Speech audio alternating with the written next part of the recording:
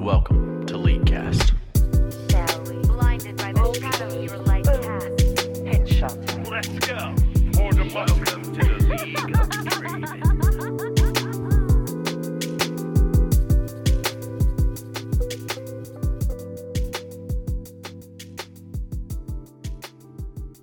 Hello and welcome to episode 583 of the Leaguecast podcast. I am Nick Cooper, and joining me is Aiden Rockharts. Hey, how's it going? And no Colton, because we had a little time zone mix-up. So the time zones changed last week, so just a little miscommunication because we live in different time zones. So he'll be with us next week.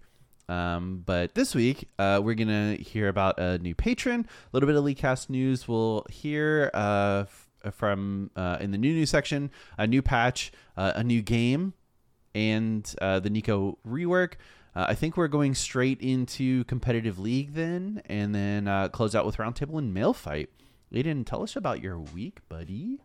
It's not too crazy. I played through Kingdom Hearts Birth by Sleep, which is the PlayStation Portable game from 2009 that they redid for PlayStation 4. And that game was fun. It's really fun playing it in the same room as Kennedy, because whenever anything in the story happens in those games, she goes, "What the fuck is happening?"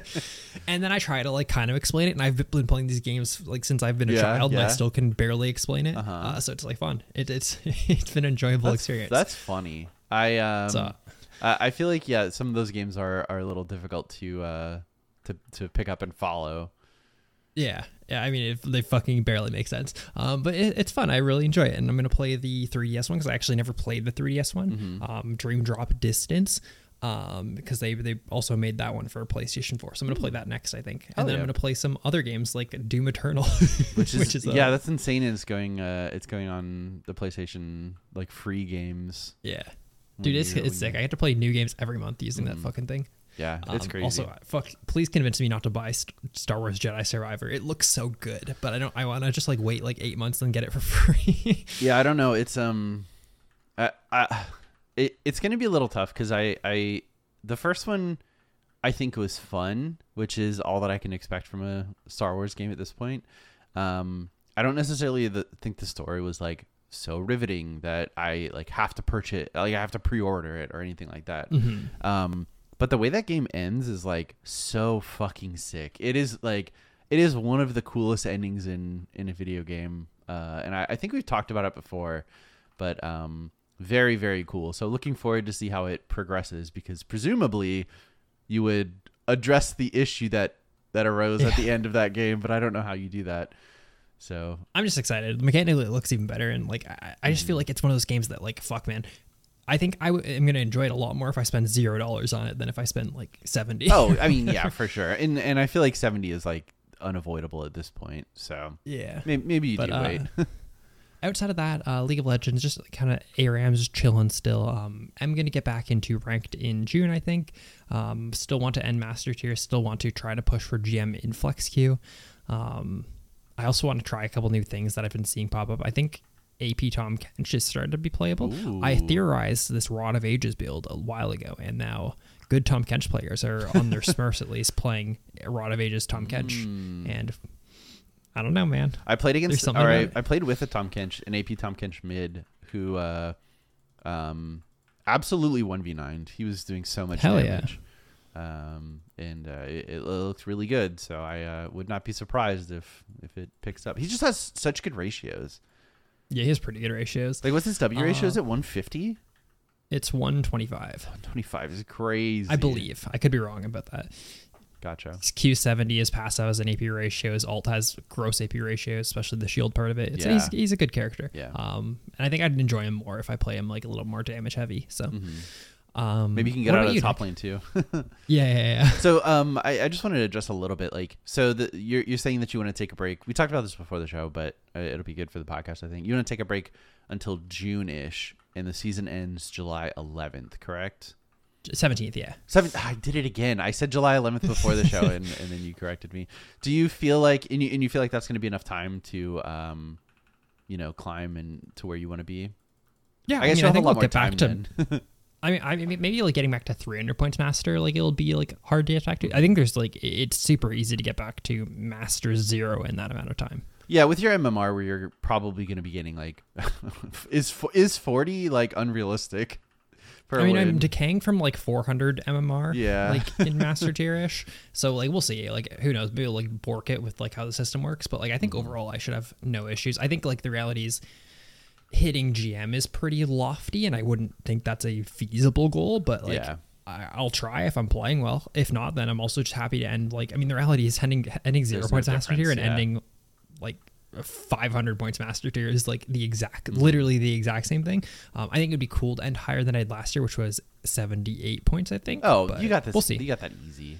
No problem. Yeah. Nice. I'm still happy that my peak's like 310 points, something like that, though. Yeah, that's super sick. It's really cool. Like once you start hitting the system, like there's something like really cool about not having to say like plat 1, or plat 2. Like you just get to say a number, and like maybe I don't know. It's a little like weird to put it that way, but it's cool. I guess to transition into your week, on my notes, I always make notes for the week, and on my notes it says Nick is the best at League ? And I really do think out of our friend group, like our close friend group at least, like I'm not going to include fucking Dan in this. Yeah, I think Dan's too good. I think you're the best out of all of our friends at League right now by like a decent margin.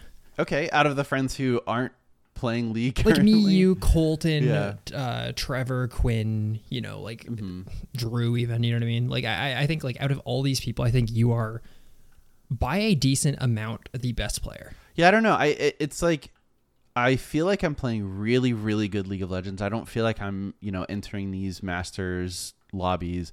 I don't think they're like high masters, but master lobbies nonetheless, and feel like out of place yet.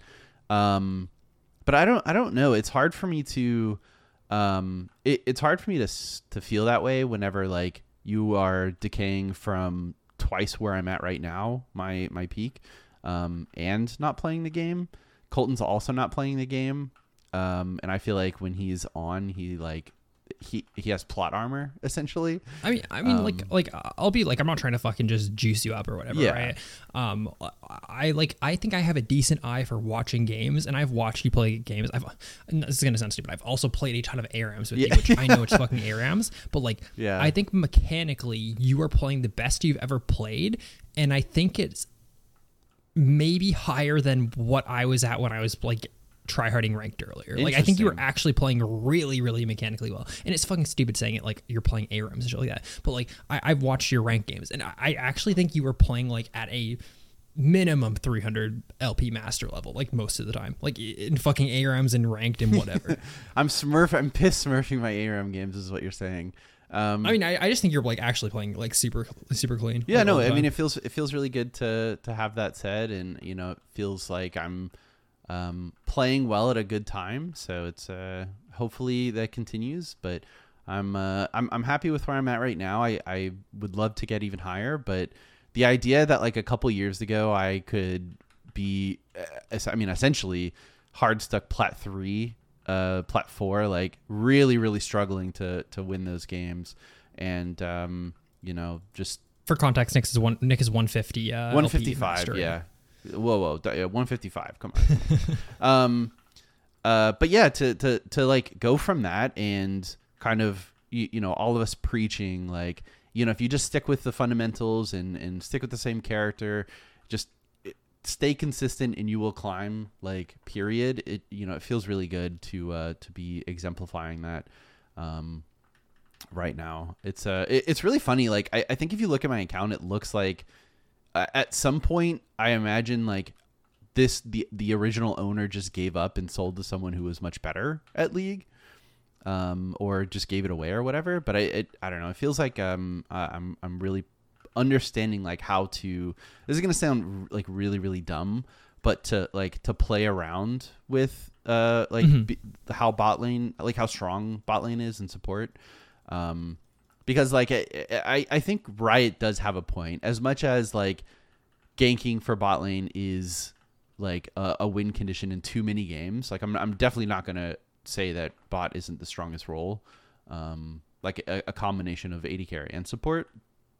But I do think they have a point in saying that if you can just like survive ganks. It gets you so much on the map. Like it is such a boon to be able to play that way, and I feel like the characters I'm playing allows for that really well. I really don't know why more people don't play Bard. I think he's really, really strong.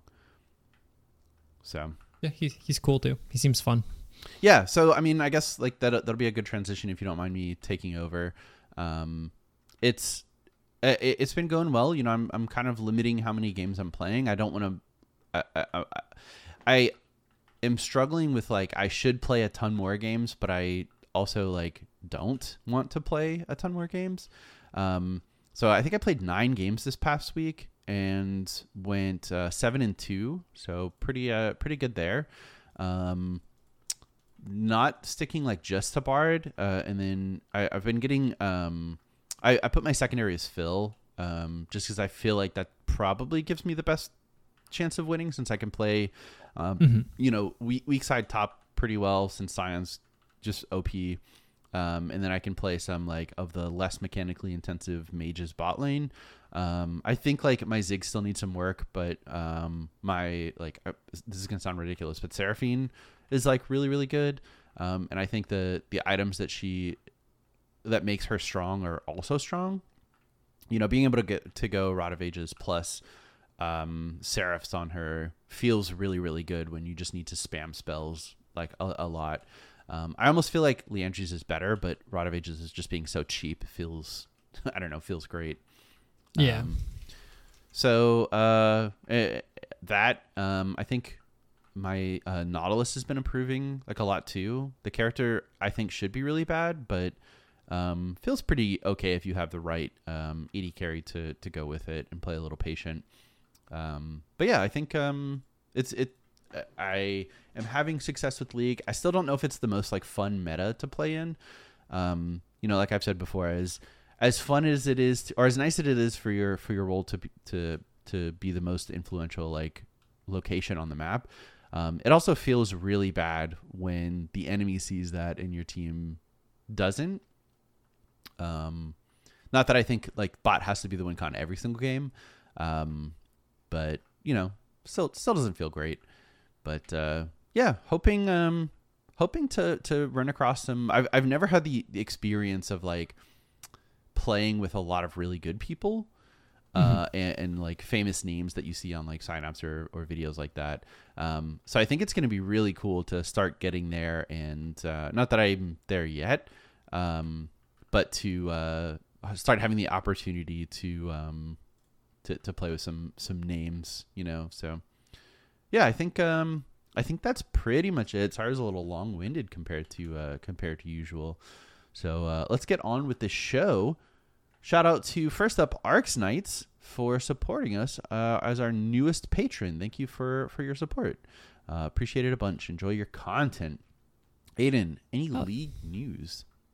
No League Cast news. I think I'm still going to do community nights on Thursday. I did them last week. They were a lot of fun. Hoping to do some more this week. My favorite thing is like, I play like, I'd say 95% of my games are AD carry games. When No I one do wants to community play, nights.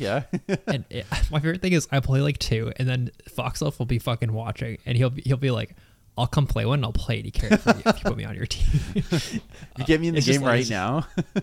Yeah. That's it's just funny, dude. That's the way to my heart. If you tell me you play AD carry, you're on my team. Yeah, I don't know. It's it is a very frustrating role to perform poorly on. So I don't blame My you. only issue with it is that like I think it's a role that very obviously shows its ELO discrepancies. Yeah. Because it's a pound for pound matchup. You're typically playing AD carry into AD carry unless you play like mages or whatever. But like top lane, you can play like a tank into a carry, right? And like supplement some of that ELO difference. So it's either I'm playing against Dan, who because you have to make the matchups even too, right? Like, yeah. Or Dan's not in the game and I'm playing versus a gold player, and then I turbo fuck them. And it's like it's one of those things where it's like, it's definitely the most pound per pound like your skill like shows in AD carry versus AD carry matchups. So it's just a little weird, but I mean I don't mind it, especially when Dan's on the game. I don't mind fucking taking like 20-0 AD carry games. yeah. Cool. Let's move into the news. New patch today. Yeah, so patch 13.8, we'll run through it pretty quick. It is rather small because it is the MSI patch, but they made some interesting changes that I think will be fun to discuss pretty briefly. So we'll jump into that. First up, Aurelion Soul, health growth decreased and armor growth decreased, so a little bit less scaling for the ultimate scaling champ. I think he's still kind of going to be fine. I don't know if this changes him super drastically, which is probably a good thing. I mean, I think he's like slightly on like the bad side right now, but like they'll keep nerfing him because I think he fucks ball like low elo play right now. Like you see, dude, in iron he's 54% win rate. What the fucking bronze he's 54, silver he's 54, gold he's 52. Oh, dude, and then plat it finally normalizes down to like 50ish. It's really funny because I think when we talked to Lol Soul, we initially, I think you initially said like it's going to be crazy good in low elo and probably not great in high elo, and I think it ended up being the opposite at first, and now I think it's kind of normalized to being really, really strong in lower elo, like you were saying. Yeah, it's crazy. Anyways, Ezreal base AD is increased. Next up is Garen. Base AD increased and base armor increased. This is like a pretty small change, but look at these values and tell me it's not like giga fucked. 69 attack damage and 38 armor at level 1 is nuts. It just seems so high to me. Yeah, it's pretty crazy. Next is Janna, whose W damage is increased and her E shield decay timer is increased. I've seen people freak out about this. Like they're like, oh, Janna can't be fucking 50% win rate. So it is true. Janna has been 49% win rate 3 times since her release. And she's never in her entire history been 48% win rate. That's crazy. But I think these changes are good. The fact, so it's shield decay timer, right? So like the time before it starts decaying, that means that this is only going to be a positive change for proactive shields, right? You're shielding for the AD for your AD carry to then go trade into them. This doesn't change any trade patterns at all, like using it reactively, which I think is like good for the game. Yeah, I agree. It's this is a good change, procking it or making it last a little bit longer. I guess it doesn't last longer, it just decays faster because it starts decaying later. This is a really good change. I like this a lot, actually. That's great. It definitely rewards aggressive play with it, so it's cool. Yeah, good change. Awesome. Next up is Jarvan. AD growth decreased, Q damage decreased. Slight little nerfs, but should still be playable. Jarvan's such a weird spot. Like I don't really want to dwell on it too much, but like the fact that he's like really just a lockdown with his ult bot, and like in pro play he can be played support just to lock people down. Like he fucking builds Zonias in like most pro games on jungle and support. Like I feel like we have not seen that translate to solo queue the way that other like picks have. Like I think we've seen even more like AD carry supports than we have like support Jarvan in that sense, at least. It's weird because I think he's just a good jungler in solo queue, and then in pro play, like he's obviously a good jungler, but then his utility is like pretty fucking sick. Yeah, hey, turns out like or something. Turns out giga buffing his worst ability is gonna lead to some problematic numbers, I guess. Yeah. Next is Kayn. His Shadow Assassin bonus movement speed is decreased and the cooldown is increased. Good little change. Kha'Zix's Q base damage is increased. Cool. Cog passive's true damage is increased. Cog is now ghosted while in passive. His Q cooldown is increased and his E mana cost is decreased and the slow is increased. The biggest thing to note here is that his passive this is the first time his passive's been changed since his release, which I was trying to find what other character in the game has not had an ability change since their release. And the oldest one I think I found was Nico's passive. It has been changed because you couldn't auto attack before, and they made it so like you could auto attack and it wouldn't break yourself. Interesting. I'd call that like more quality of life. But like that's the only other ability that I could find on like a 2015 before character. That's insane. Yeah, I don't know. I think initially I looked and thought like maybe Zillion. I checked Zillion too. But yeah, no, everything's been changed. Everything has been changed at some point. So it's interesting. I think this is obviously it's a good change because this character doesn't see like much if any play. But like how good could Kog'Maw passive be before it would be OP, right? Like if it instantly killed someone, if you get hit by Kog'Maw passive and it killed you, like would that be OP? Yeah, I mean, his win rate would go up a lot, right? Yeah. So then, like, where's that limit? Like, can we start dwindling down from there? Like, if it did, I don't know, like 50% of your max HP and true damage, like, obviously that's a lot. But this is a really weird change, I think. Yeah, and it's based on levels. I don't know. I feel like the ghosted part's the bigger part of it. Like, that you can go through minions easily, so you can actually get in a good spot to suicide for minions. Mm-hmm. Interesting that hadn't been changed yet.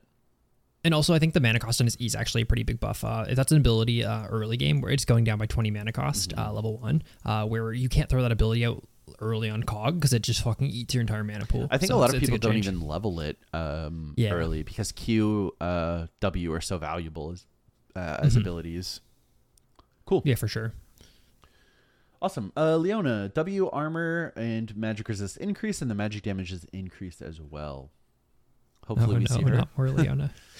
I play a pretty nasty ARM Leona. It is pretty nasty, but not for the reasons you think. Lilia, passive damage to monsters increased, healing against monsters increased, healing against champions adjusted. Just small little Lilia changes. I don't think any of them are too crazy. I'm really, really scared. This character, I think, has received a couple of buffs in a row, and I think when she's good, she's the best jungler in the game. A bit concerned, but we'll see. Malphite nerfs. W empowered attack damage decreased, cleave damage armor scaling decreased. I don't think it's a ton, so he's still going to be really good. But it's pretty good. Fucking freak tweet. Yeah. Or some pro tweeted, like, when the fuck are they going to nerf Malphite? And he goes, well, you just have to pick Mordekaiser, Rumble, or Kennen into him. And then he gets fucking nerfed 2 days later. Very funny. Cool. Nidalee base armor is increased. Armor growth is increased. This will help her clear a little bit. Poppy, Q damage increased. W bonus resistance is increased. Cool. Rurikon base armor decreased. Armor growth decreased. Cosmic Drive changes. More AP and a new passive that gives you more move speed whenever you hit champions with spells. It's very weird. It is weird. They keep changing this. It's a fucked amount of movement speed that you get if you can stack this now, but it's super niche. It's very much obviously a Cassiopeia item, right? Like, she's gonna be spamming miasma, kiting. Rise, characters like that, control mages that kind of stay in the fight. Yeah. But it doesn't proc on poison, so poison doesn't keep the procs ticking up. I don't know. It's a fucked amount of movement speed, but it's also kind of hard to keep active, and also you have to be in combat for a while for it to proc, because it procs every 1.5 seconds. So it takes a while to stack up. But yeah, I think it's good. If your character can use this item, the movement speed's fucked. 40% movement speed is crazy. Yeah, 40% is a lot. So yeah, we'll have to see. Cool. And then Clash is coming. Lock-in times will be made earlier for some servers in observance of Ramadan, which is cool. I think Clash is this weekend. Yeah. You can report in match history now. That's sick. That's pretty cool. Update to challenges, Mythic Shop rotation, lots of bug fixes. And then 4 new skins, Dawnbreaker, Renekton, and Vayne, Nightbringer, Jarvan, and Nasus. I just want to point out to people that Jarvan is receiving a skin and nerfs on the same patch. So we don't want to see that. If that narrative is still going around. I think it only exists every sometimes. once in a while. If it's a character that people really dislike. Yeah, for sure. It definitely doesn't happen all the time. So it used to be every single fucking patch. Someone would complain about it. Yeah, that's funny. Cool. So Mage Seeker's out today. Awesome. Yeah, it looks cool. It does. I'm not really going to cool. play it for a while, but I'm excited to play it at some point. Yeah, I'm hoping it gets included on if it's even on PlayStation, that it gets included. Yeah, it's on PlayStation. It's only $30. I'll probably buy it at some point. I just have so many other games that I can play for free right now. That buying games is hard. Just purchased a PlayStation and still trying to play through all the games that I got for free. So yeah. We'll see. Awesome. And then the Nico rework is on the PvE. That's hot off the presses. Just came out today. They're buffing basically every ability, so it's a little worrisome because the character, I think, is already, we were talking about this before the show, definitely better than her play rate assumes. So it'll be cool. I think it's going to lead to a lot of really fun plays. The things that you can change into, if you're close enough to jungle minions, you can change into those. And then using auto attacks out of your passive won't break it. So that'll be pretty fun to see. You can kill one part of a small camp and hide in there. So that'll be fun. It'll be interesting to see. I guess like just to quickly go down like all the things. Yeah, you mentioned the passive is obviously the big fun thing, changing into stuff. Mm-hmm. I think overall it still doesn't have like a lot of use cases if we're being 100% honest. The Q gets gets base damage. Currently, like obviously all these numbers can change. Currently is getting base damage, but it's losing base damage, but is getting a 5% AP ratio, and it does extra damage to jungle monsters. Okay. Which is interesting. Her W is the attack auto attack thing is staying the same, but now you can control, as you mentioned. We can get into it. I think this is the best part of her kit. The fact that you can now control, like say, like Tibbers, or is there anything else you can control with R anymore? I mean, LeBlanc clone, Daisy, Shaco clone. Yeah. So the biggest thing about this is the only, to my knowledge, controllable thing that isn't an ultimate ability. Is that correct? I guess like LeBlanc passive, but it's not something you can activate. I was gonna say Wukong clone, but no, that's stationary. So the biggest thing here is that, dude, she's so fucking good at like Baron dances. We're like checking bushes. The fact that you can now check like 3 bushes with her, that's fucking insane. thing. I hadn't even thought about that. Yeah. Oh, dude, the fact that like you're sitting at Baron pit, you're like hitting Baron, and then you send her clone through Pixel Bush through like the mid lane bush. Like, I don't know, man. That alone is like a huge fucking. That is a lot of value for sure. Yeah. Obviously, like maybe they'll change the cooldown to make it longer or whatever. I didn't think they didn't mention any cooldown changes, so that seems crazy to me. Just controlling it in general is like really, really strong. Just going in a line. It should be like a 25-second cooldown, right? Like something pretty long. It was like 12 before or something. Yeah. So we'll see. Either way, it's like crazy. It's gonna like add a lot of skill expression to the character though, because I don't think there was like a lot before in that ability. No, yeah. Her E, the CC is staying the same. It's losing base damage, getting more AP ratio, and her ultimate, I think you kind of mentioned it. So it's getting more CC. It knocks people up and then slams them down for the stun. Yeah. So it's getting an extra 0.6 seconds of CC, and obviously will proc. I'm assuming it's gonna like allow Yasuo to proc off it, which I think is like kind of an underrated aspect of it. Yeah, it's a very it's definitely a very small knock-up. You won't have a lot of time to react the way you would to like a Malphite ult or something like that. But it'll be cool. Yeah, it's great. And then obviously it doesn't shield anymore and does like less damage, but I think it's crazy. The fact that she's getting like AP ratios on every single basic ability is getting like just like the tiniest bit of base damage removed for it in compensation. This character is just getting turbo buffed everywhere. Yeah, she has a lot of good she has a lot of good ratios already. So for them to get buffed is like pretty nuts. I saw a clip already, like on like someone playing on PvE, where they fucking halfway through the game turned into a melee minion and walked down lane with their minions and then killed someone. And I'm like, damn, that's not going to work versus any player that can count to 7, like counting the minions. But it is going to work sometimes. Dude, fucking poor Iron players, man. They don't have enough fingers for that. Yeah. Am I allowed to say that? Well, I think it's going to be really cool if you're like able to, if someone roams and isn't paying attention to their lane anymore, you could stack up, a minion wave or something. They're not going to pay attention to one extra minion. You can still push, and presumably you won't be on the map, and maybe get some big turret damage or surprise someone when they come back into lane. Yeah, but it'll be interesting.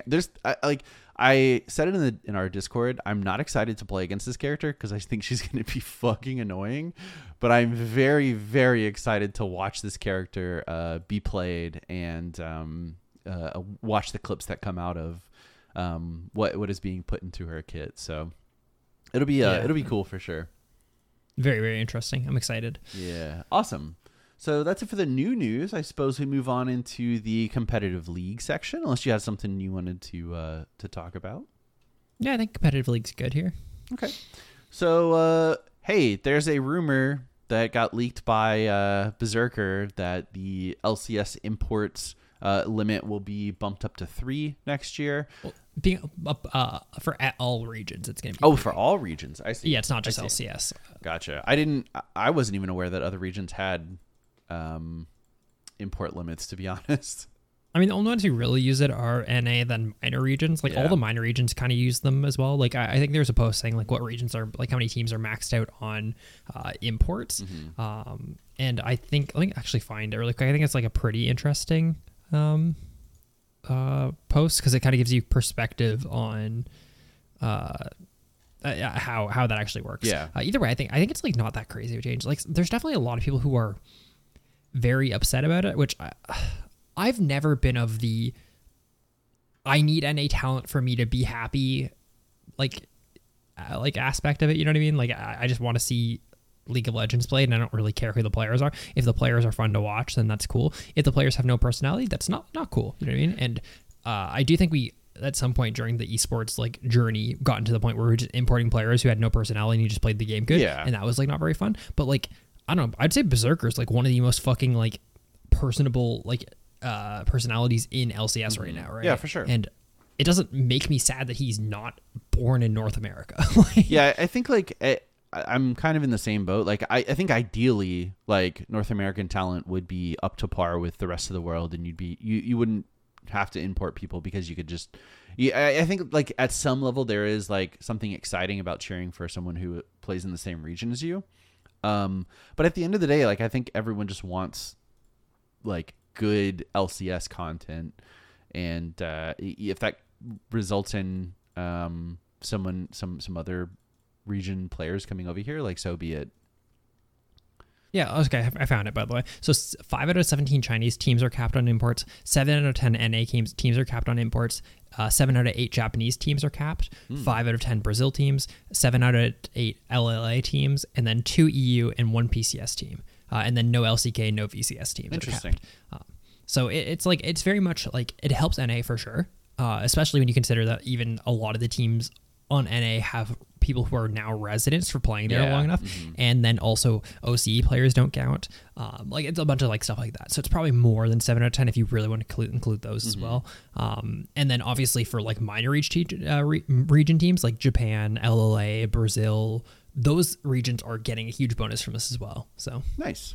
Good. Either way, I don't think it's as big of a deal as people think. Like I don't think there very much is the whole like they need to be North American. This is gonna kill the scene type thing. Yeah, I don't feel that way either. So awesome. Cool. The other thing is LEC playoffs. I know we neither of us really watch a lot of LEC. I just wanted to bring it up because so we have this cool situation where they have the 3 split system, right? And currently, the way it works is that from Winter Split, so they already finished Winter Split, and now they're in Spring Split. Winter Split winner is G2. So G2 goes to MSI as one of the 2 slots. Okay. And the Spring Split winner goes to MSI as one of the 2 slots. But if the Spring Split winner is G2, it goes to the most number of points because they also have point system for like Worlds. So the way that this works, though, Nick, we have this cool issue where this is why fucking systems like this never work and fucking points are confusing, and you shouldn't fucking make fans have to do math to figure shit out. So right now, BDS is sitting in finals, right? They're going to play someone for finals. Okay. And in the lower bracket, you have G2 versus Mad, and the winner of that plays Vitality, and the winner of that game then plays BDS. G2 we already know has the slot. So you would assume, hey, BDS probably should go because BDS is currently in finals. Yeah. Well, here's the thing. G2 plays Mad. Mad has the most points outside of G2 currently. Okay. So here's the teams that can go. Whatever team wins finals other than G2 goes. Okay. Right. BDS. If BDS wins, if Vitality wins, if Mad wins, they go to MSI. If G2 wins finals, Mad Lions goes, regardless of anything else. That's insanity. We have this cool situation where Mad is playing G2 right now for 4th place. Okay.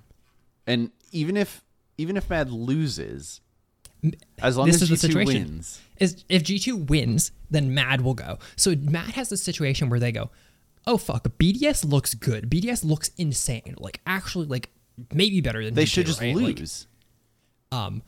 So if you're Mad, do you like I don't think they have a choice. I think they're worse than G2 anyways. Yeah. But like let's just say they can compete with G2.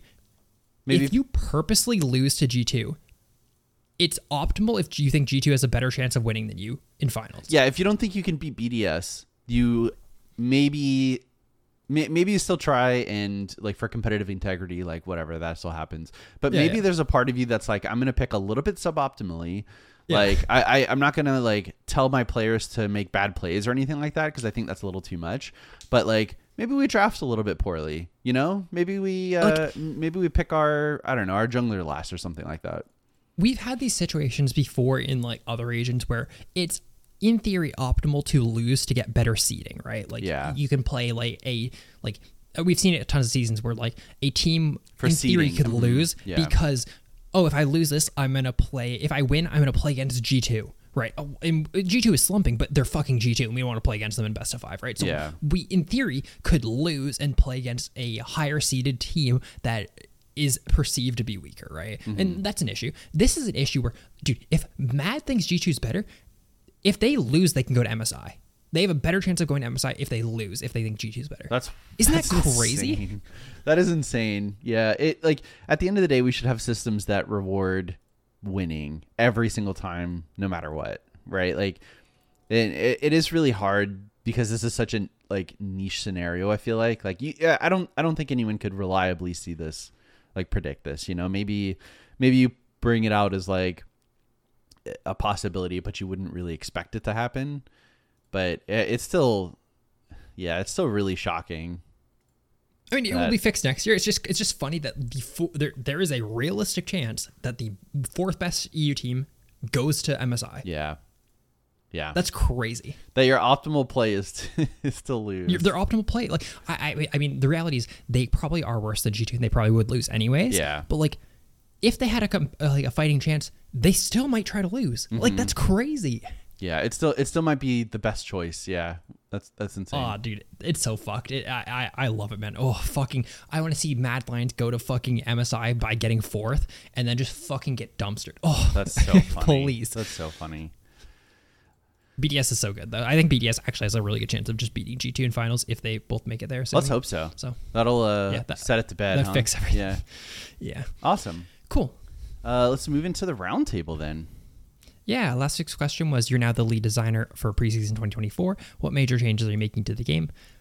From our Twitter, John Tech said, I would start designing new maps with different jungle terrain, maybe one where the jungler is slower and harder to kick, and one where the faster and easier to kick. This wouldn't be announced till after champion select. Any thoughts?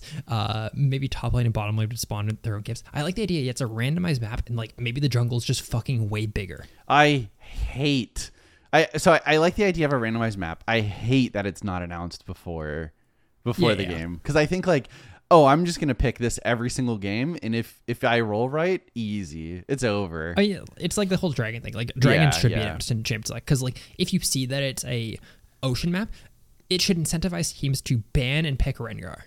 Maokai, yeah, yeah, it's cool. Yeah.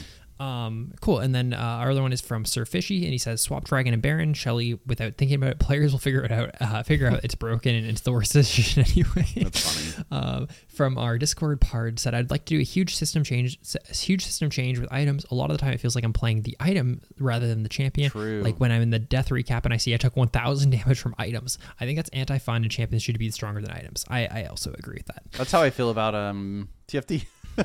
Yeah. And then Dr. Herfer said, I would redesign the tutorial completely in an effort to explain the game in a better way to new players. What a good change. That is something they should do years ago. No kidding. David the Sedge guy said, give us a Twisted Tree Line back. I don't even care if it has ranked or not. Just let me play my map again. I agree. I fucking love Twisted Tree Line. I did not, but you know what? I've come around. I think everyone should just have fun. Yeah, I mean, I think it's not like it's hurting anyone to exist. I don't think. I think it would just hurt the population, but maybe that's not a bad thing, you know?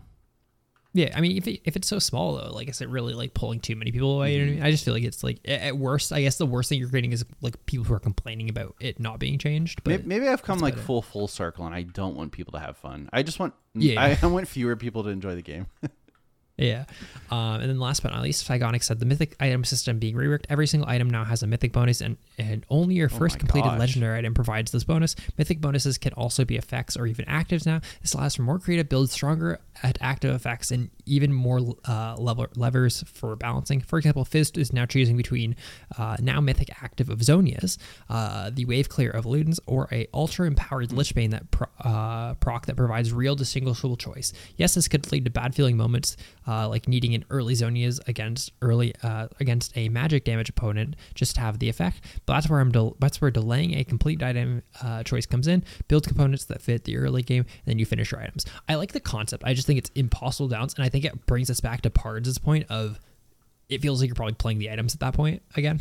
Yeah, it's like I like it until like my champion really likes Titanic Hydra, but I don't want it to be my first item because the mythic passive is like it's just worse to do that. So then you have to like sit on Hydra, but your opponent has a really good mythic item, so they get to, just build I don't know, whatever they mythic Sunfire, and you're even further behind. Like at the very least, I think we can agree on like the idea of having more choice in the game is good. Yes, yeah, but I almost feel like having too much choice, Yeah, I agree. But it is interesting to think about it that way. I had not considered that yet, so it's cool. Yeah. This week's question is: share your knowledge, tips or tricks for your main, or another tidbit of knowledge that can be useful. Boy, this is tough because I feel like the only Bard one is the one that you shared with me, where you can bind. Bard heal to heal you and an ally, which I should do at some point. You like double dip on it essentially. Yeah, I mean a great example for like Bard, dude, is like I feel like most people don't know that you should all your turrets when Shelly's like charging them, right? That's a good one. Yeah, I guess I considered that like more common knowledge, but yeah, for people who haven't picked it up, yeah, if you ult the turret while Rift Herald is charging. It will complete the charge and not deal any damage. So you prevent all plates going down. And it doesn't reset the charge timer either. So they burn their, full HP Rift Herald charge on nothing, and then it doesn't charge again. So your team has a really, really good chance to actually kill it before it does anything beneficial for the enemies. That's a good one. Oh yeah. How about you? Animation cancel. Yeah, I mean that's like the obvious one. I actually just want to steal the one that I found this question from. Oh, okay. Because I fucking didn't know, and I think I should share it with more people. Dragons do more damage. Dragons do more damage too, and take less damage from people who have slain other dragons. Stacking per dragon taken. So the more dragons that you have, the less damage you do to the dragon, and the more you take from dragons. Interesting. And that is for like as a team, right? Not individuals. Yeah, it's as a team. Yeah, that's really interesting. I feel like I knew that existed, and I thought it got taken out of the game. It's a lot too. It's 20% per for the damage they do, and then they take 7% less for each stack as well. Dang, so it's maxing at 80%, 28%. Yeah, does that apply to like Elder Dragon as well? Just the 4 base ones. Okay, so I guess the max you're taking is 60. And then you are killing for the 80%. That's still a lot. Especially if you get unlucky and roll like Cloud or something. Yeah, I mean, like, it's one of those things where, like, if you're winning in Dragons, the 50-50 becomes worse, right? Because, like, you do less damage on the burst. Like, obviously, your Smite still does, like, true damage, but, like, if you're Lee Sin, your Q is going to do if you're expecting 30% a certain less. Amount. That's insane. I actually feel like a lot of people don't know that. And I would not be surprised if that has led to a lot of people, like, mistiming or failing, like, a Smite Secure or something. I bet Riot loves that shit, too. Yeah. Huh. That's interesting. Cool. If you want to let us know what's a tip or trick for your main or some other knowledge in the game that you can share, feel free to hit us up on our Twitter at Leakcast. You can send us an email, mail@leakcastpodcast.com, or come into our Discord and post in our roundtable section. That's discord.gg/Leakcast. Awesome. We are going to move into mail fight. Our first email is from Stretch. I'm going to say Stretch. Hey, it's me, Zephyarch, right? The, Yeah. The 7% win rate prodigy from a 17-game loss streak near the start of the season, leaving me piss stuck in silver for the first time, to spamming Diana mid, phase rush in area OP, and getting back into gold after finally getting back into plat. And finally getting back into gold, to finally getting back into plat. If you want some freelo, just lock in Panth mid with PTA, Triumph, Tenacity, Coup de Grace, or Cut Down versus tanks with sudden impact. And personally, I like Ultimate Hunter. Go Eclipse into Black Cleaver, then Shrelda's Grudge or Shojin. I like Shojin because 1 second Q, go Burr. And just right click on top of the enemy, press W, auto Q, and win the game. Then just ult bot lane if they move past the middle of the lane, and free double and GG, well played. Keep up the great work, Stretch. I think this is Trevor emailing in from an alt account. But yeah, I think Pantheon's really, really good right now. And I think a lot of people are finally like coming around to realizing that. Are you trying to tell me having global pressure that early in the game as a solo laner is strong? It is strong. Do you know his ultimate passively also gives him armor bin? Yeah. It's like 30% at max rank or something. 40% maybe. It used to be on his E, but then they changed it. Ooh, I see. Cool. Because E used to have the... which I still remember. I remember that. Yeah. The good old days, where fucking Riot would just make random changes to the game and there'd be fucking zero PvE balance. Because I remember one patch where on Twisted Tree Line, Trevor and I played Pantheon Udyr. Mm-hmm. And Pantheon randomly got fucking 30% armor shred level 1 from his Heartseeker or Heart Strike. That's what is the insane. Heartseeker? Yeah, Heartseeker Strike. And then you'd do double Tiger Udyr, right? Like you'd proc Tiger once and then wait, and then proc Tiger again. And you'd already have them penned 30%, so you just one hit anyone in the game. That's crazy, huh? Because they just fucking made random changes like that. Yeah, interesting. Yeah, the game was definitely less figured out than it is now, which has some pros and cons. But wow. Yeah. Huh. Cool. Thank you, Stretch. You want me to read the next one, or you want to read it? I got it. Okay. Renusis? I'm going to go with that, yeah. I'm a very new League player. Summer of 2022 was my first ranked game, and this up to this point, I've just played League casually, which I'm enjoying doing. I know the stigma is if you're over the age of 20, you can't do esports because you're too old. And although my first season I was autofilled ranked to Bronzewood and got to silver promos before giving up, is the concept of getting good enough to amateur esports out of reach for a game like League. Specifically asked because my college, I'm 19 and a full-time student, has an esports club, and I want to try and join and actually compete with other colleges in the LoL esports, but don't know if that's realistic, or if so, what role to play. Have any of you played amateur LoL esports or tried? And if so, would you recommend any role to grind for that scene? Like I said, I autofilled to silver promos, enjoy every role, although in solo queue I found the most success as top and jungle, but if you have any recommendations, I'd love to hear them. Keep up the good work. Renusis. So I think you bring up an interesting question. I think where you're at right now is perfect, and I assume that most league clubs probably don't have enough people playing, period, for them to deny a lot of people. So I imagine even if even though you're it sounds like silver, right? Just being willing to play League will probably, get you on a team, period. And then being exposed to that level of play, if you're playing against Master, GM, maybe even a challenger player, is going to skyrocket how good you are at League. Being able to learn from those players and scrim with them, in those blocks will get you really, really good at League. So yeah, I think worst they can do is say no. So yeah, just go ahead and reach out and see if you have an opportunity to play, and if not, maybe come back and try again. It sounds like you have at least a couple more years to try to improve. So yeah, I think go for it. I guess I want to give a couple my 2 cents on this. First of all, I think regardless to do it, I would say most colleges / universities have some sort of esports thing, whether it's student run or actually official.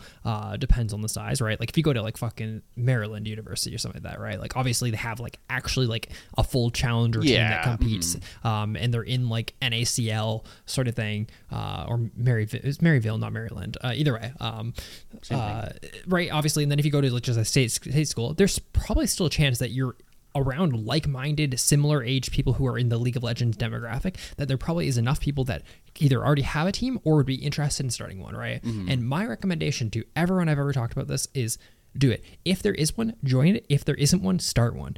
Because that's what you fucking do in college. You meet friends. Like, this is the best time to meet friends, significant others, anything. Like, you're literally around other people with similar interests in your age group, right? If you are in a fucking league club with these people, you have literally the most common like interest together at all. Like, it's going to be, no matter what, it's going to be a positive experience for you. Obviously you're probably more interested in the like esports side of it, but I'm just saying that, like, regardless, it will bring positive experiences to your life. People that you can probably eventually call like friends. Like, I mean, I have friends from fucking university that I still talk to because I played League of Legends. But the reality is, like, if you do want to get in college esports, there will be a way. Some schools have like ABC teams, right? Like, obviously their A teams, like, they're 5 highest ranked players for 5 different roles. Yeah. Then they'll have like a B and a C team, which by the time you get to C team, like, they're gonna have like iron players, right? I know we have people in the Discord who I'm also sure are happy to have a conversation with you that play for like their college's team, right? And those people probably can give you more like firsthand experience of like how they got into it, how they approached it. I know people in our Discord have role swapped for playing collegiate esports because their team needed a jungler, say, for like their B team, and they're on the C team before, and they switched roles and played for their B team. The reality is you won't really know until you get into it. But just do it. Like, the reality is, maybe you're nervous about it, and that's why you're sending an email about it. But like, this will only be a positive experience for you, meeting people who are like-minded in your age demographic. Yeah, I agree. That's a really good perspective to have. So yeah, just go for it. And like Aiden said, if there isn't one, start one. You know, it doesn't take a lot to post something up on a message board or send don't out think people use messages. Facebook anymore, but like on our college's thing, we'd fucking post like, hey, anyone else play League of Legends here? Starting school here in September. Yeah. And then like fucking 100 people would reply to it. But I'm absolutely positive, like, these places have some online message board, or even if you just go to like the student union and put up a flyer, you know, that's pretty old school, but people are going to be in the student union, and people who play League of Legends are going to be exposed to that. So yeah. I mean, I've told this story so many times, but like, we used to play ranked fives back when ranked fives was a queue in League of Legends. Duck formation, if you will, was our team name. And the first night I went to university, literally the first night I was at university, we queued ranked fives and we queued into my fucking team, my school's team. And they were very good. We did not win that game. But dude, I was like, what are the chances of that? Yeah. That's crazy. I almost feel like old League used to be more like proximity based matchmaking, and I don't know why I feel that way. I don't have any evidence for it, but I feel like anytime like you used to play and it would be like, wait, you know, you'd meet someone like, oh, where are you from? Like, oh, I'm from X. Wait, really? I'm from Y, which is like really, really close. That's awesome. But yeah, it feels like it's too coincidental to say that like there wasn't some sort of proximity thing, especially for shit like that. Yeah, and maybe it was just like these players are closer together, so they're like ping experience will be similar. You know, I wouldn't be surprised if that were So cool, awesome, yeah, and good luck, Retnusis.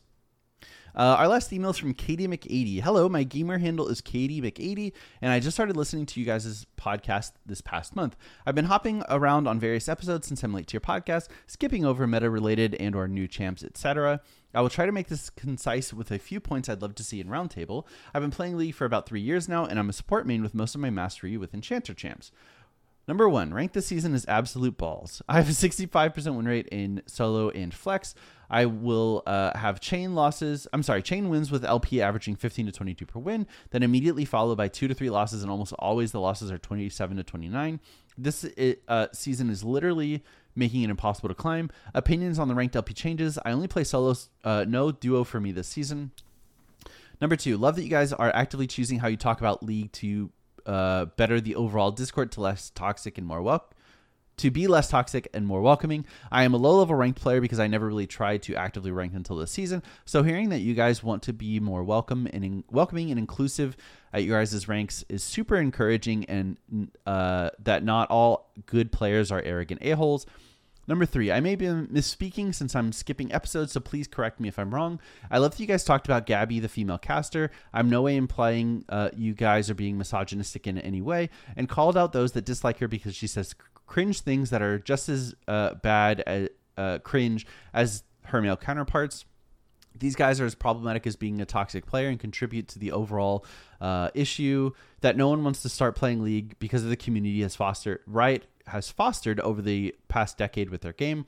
What I would love to see from you guys is having a woman on your podcast, because I guarantee you her experience on the game is going to be vastly different, or have one guest star on your show more regularly, especially if you are going to talk about or speculate on a female caster or about player experience to round it.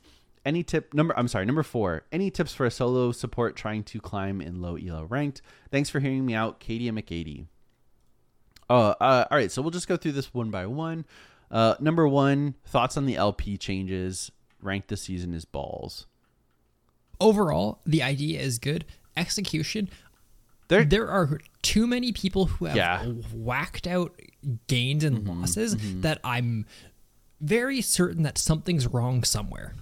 Yeah, there has to be a bug. We have so many people in our Discord server. Like, we have one guy who's played, I don't know, like 500, 600 games, who has a 58% win rate, I think, overall and on his one trick, who is still gaining less LP than he's losing, which, the idea of, like, it'll fix itself if you play enough games, like, has always been the go-to, where, like, oh, okay, you just haven't played enough games. Like, the system will figure out where you are supposed to be, and, you know, get back to get you back to where you belong. But the fact that this is, like, happening to so many people, like, there has to be something wrong, like a bug somewhere down the line. Something. It is too frequent and for sure too frustrating. I'm kind of with Aiden. I think the idea is really good. You know, they shortened the ranked season because of there being 2 splits this year. So accelerating gains as a result seems like, you know, a real home run. But a lot of people are having your issue. I'm having that issue to a lesser extent. I am gaining less than I win, but it's like marginal, so I don't even, bring it up.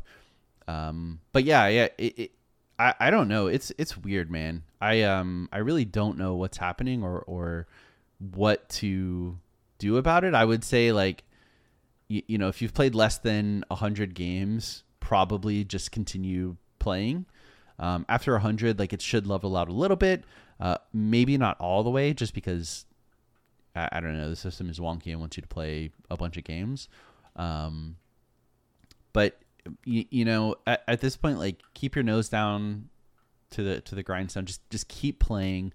Eventually, it will fix itself or be fixed. It is very frustrating, but if you just keep playing and keep winning with your 65% win rate, you will climb. That it is inevitable.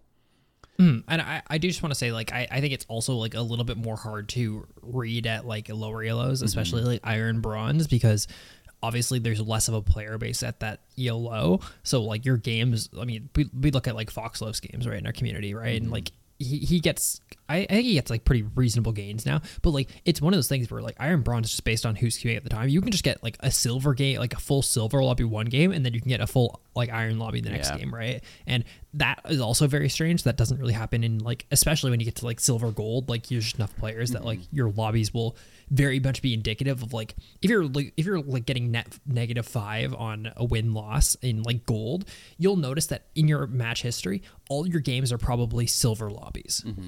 That's, like, pretty easy to tell. Whereas I think at bronze, it's such a fucking weird, hard thing to see that, I guess. Yeah, I also want to say that, like, I think there is some merit to just playing League and not really worrying about where you're at. That's a really, really, like, frustrating way to approach it. But I think, like, the moment you stop, like, micro paying attention to, like, your wins and losses and things like that, it's, the game's going to be a lot more enjoyable. If you play for a whole day and you feel like, wow, I played really good, I had a couple bad games early, but I really turned it around. Like, I'm 3-4, or I'm 4-3, but down LP. Like, that is a really frustrating like situation to be in for sure. But if you kind of take a step back and just say like, I played really well today and I'm happy with how I performed, it's going to lead to a much like healthier outlook on the game. Mm-hmm, for sure. Number 2, I guess it was just a thank you for not being toxic high level players. I feel I feel like the vast majority of players aren't like that. It's just the ones who are very, very loud. Yeah, I also think it's like what gets like clicks, right? Like if you watch any streamer, they're like we fucking like laugh at like the fact that like you'll see like challenger streamers calling anyone who's not high challenger piss low. Yeah. Like I don't know, it's just like toxicity breeds toxicity. So try to like be the change that you want to see. Yep, and it's definitely trickle down. I am positive if someone saw my account, I'd still be a piss low masters players. I just think it's like one of those things. Like this will change. Like the next point is like, if you are someone like the rally, like fucking, I think it's so crazy that streamers don't like try to correct stuff like this because your audience is impressionable, dude. Like if let's just say in our Discord, like okay, like here's a good example. It's not related. It's not a serious of an issue, but like recently you talked about like how I hate people using like terms wrong, inting, like stuff like that, right? And one thing I said is I hate the word stat check because I think people use stat check wrong. I think it's a useless term. And I said, hey, whenever someone in our Discord uses stat check, fucking post a cactus emoji, right? Like fucking we're not going to interact. You get a lot of cacti. and like, obviously this is a small thing, but like the fact that like people, like I don't know, if I like am starting on the podcast every single week being like, fucking I hate Sadie stat checks me, fucking garbage. All I'm doing is making it like so other people will start calling characters stat checkers, like whatever, right? And this is for anything, right? If I stop like fucking flaming my team in ranked games, hopefully people who watch me will stop flaming their teams in ranked games, right? If someone's being a misogynistic douchebag and I tell them, hey man, don't do that, maybe they'll fucking be like an asshole in chat that game. But if every single time they're a fucking misogynistic asshole in game, someone goes, hey man, that's not cool, they'll stop. They'll fucking stop. And usually like the people who are kind of pushing that toxicity don't handle pushback very well, right? Because they don't typically get it, especially if it's just like stop and not just like continuing to engage with it. To where I think like saying like stop and then just like full muting is such a valuable tool. I have found myself like turning chat back on a little bit, and then I regret it in a lot of games that I play, just because like it just takes like one negative comment or something, like even if it's just like a frustrating play, like if I have a bad Bartle and someone types something, like that immediately just starts affecting how I play and how I'm going to play fights out in the future. When like Bardold is very, very polarizing. There's been some that I feel like legitimately have turned around games. Like I hit such a good Bartle that we were losing and now we are winning. And then I have hit Bartles that are probably the opposite. Like we were winning, boy howdy did I hit a bad Bartle, and now guess what? We've lost because of my ult. And I think that's just like kind of the way she goes sometimes.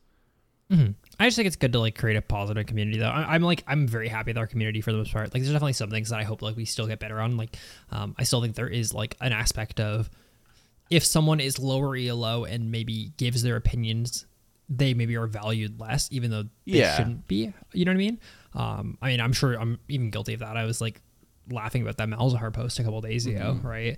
But like the reality is I think like we've at least created a community where because we feel this way, our community will feel the same. I don't think if anyone in our server posted anything like misogynistic, ableist, whatever, I don't think anyone in our community would be taking that lightly. I think people would hopefully push them away and condemn that. And I think we've created a community that does that. And I think that's like what League has to do. Imagine if fucking every single time someone is an asshole and Tyler one's a bad example, but like ex-League streamers game, right?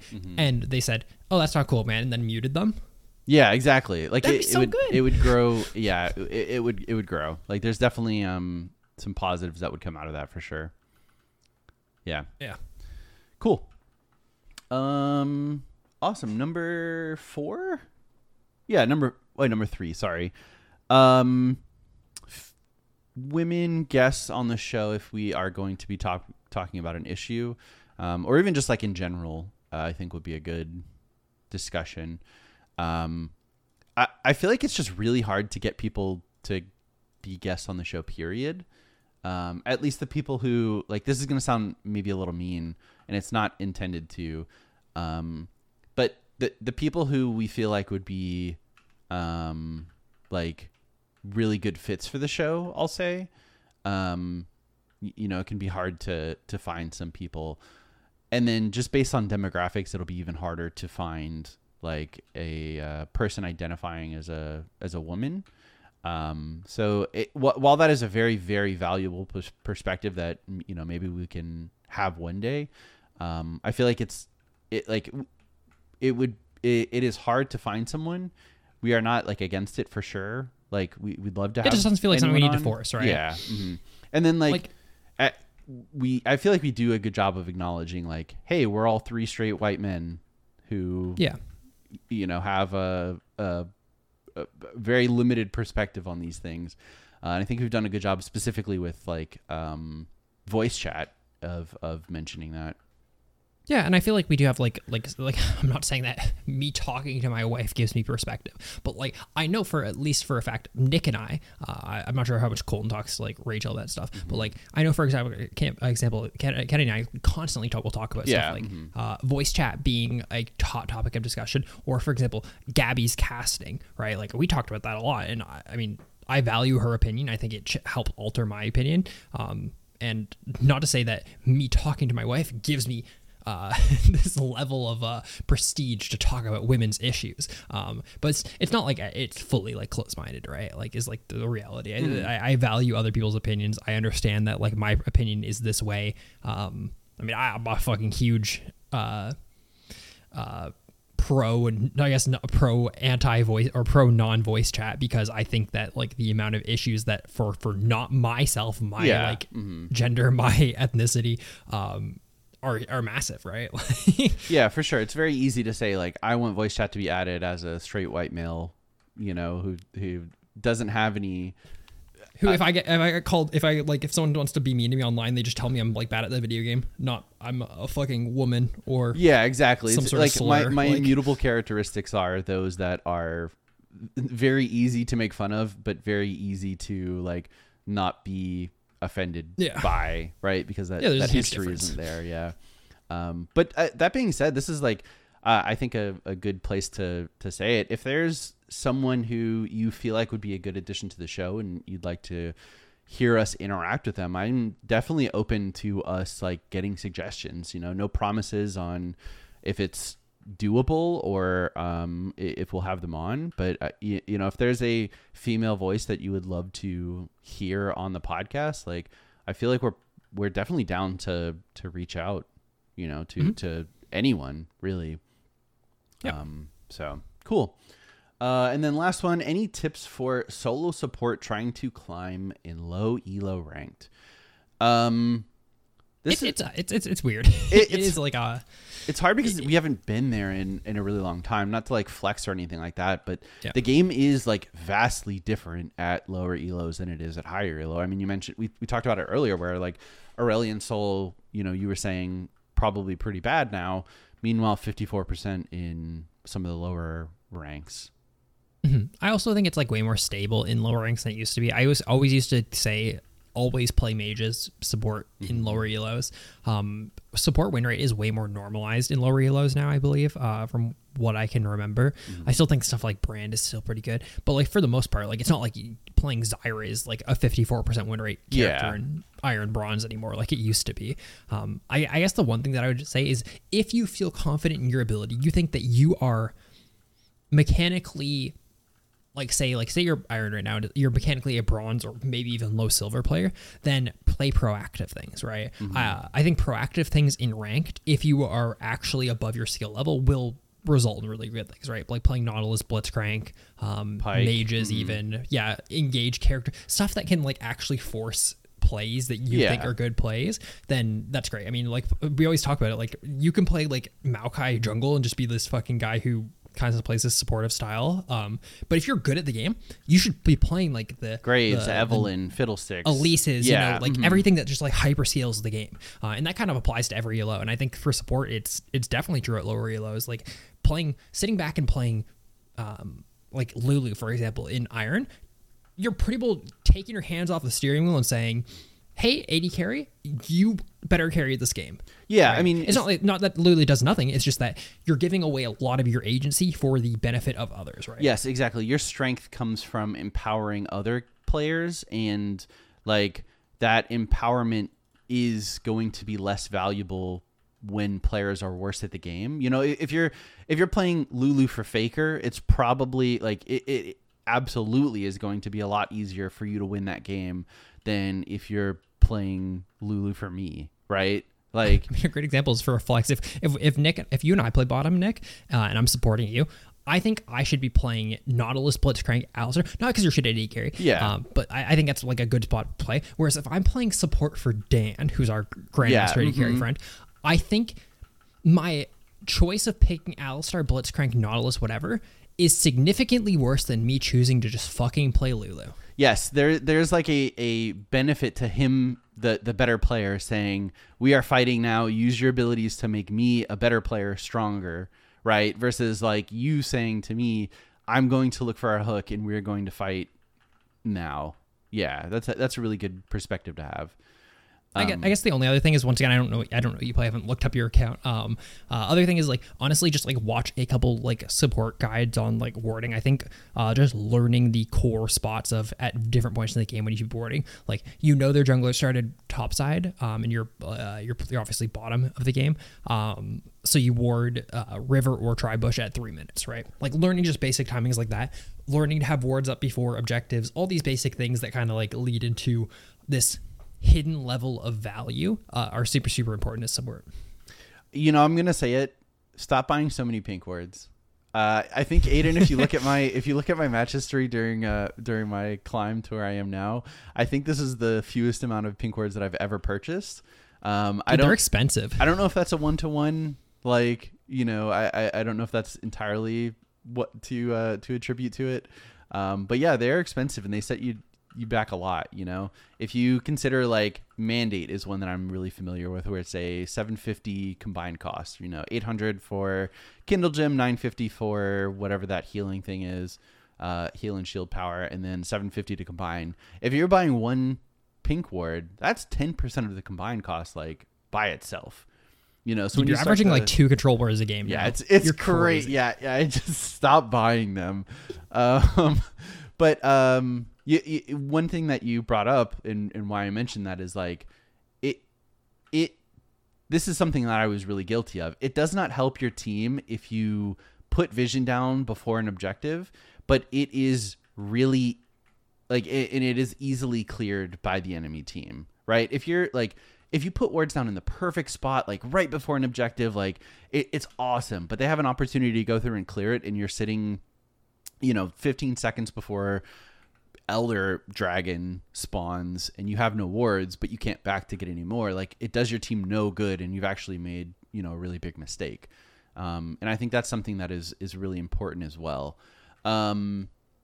Also, like, just go to where the play is.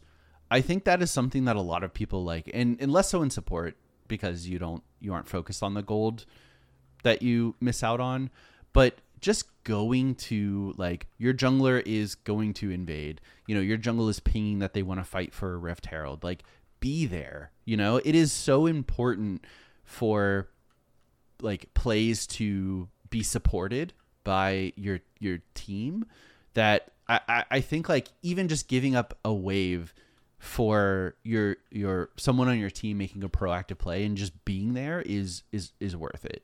Right? Like, maybe not on the scoreboard and maybe not on the, like, the gold calculator or whatever, but there's going to be one fight where you're going to wish you had been there. And, I had seen this in a replay that I just did where, I think he had his recall interrupted and didn't realize it. So he was just sitting there for like 15 or 20 seconds.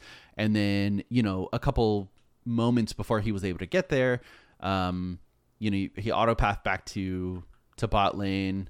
But those 15 to 20 seconds and then the auto-pathing, away from the play cost his team likely the game. So it was definitely something that like I would tell other people to focus on. It is just participate in plays.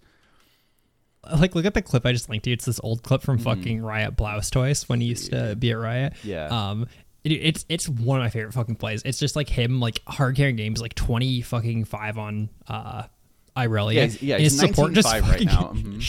Their support just recalls in front of Elder while the enemy team is doing it, and he goes, "No, why is she recalling?" That's insane.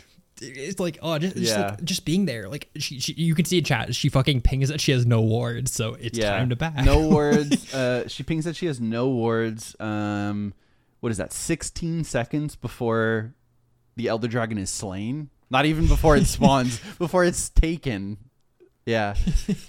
Dude, it's a fucking funny Just clip. be around plays, especially as a support player. Like, you don't need gold. If you don't proc your support quest for 25 minutes, but you're participating in plays and getting blitz hooks, like, no one is going to care.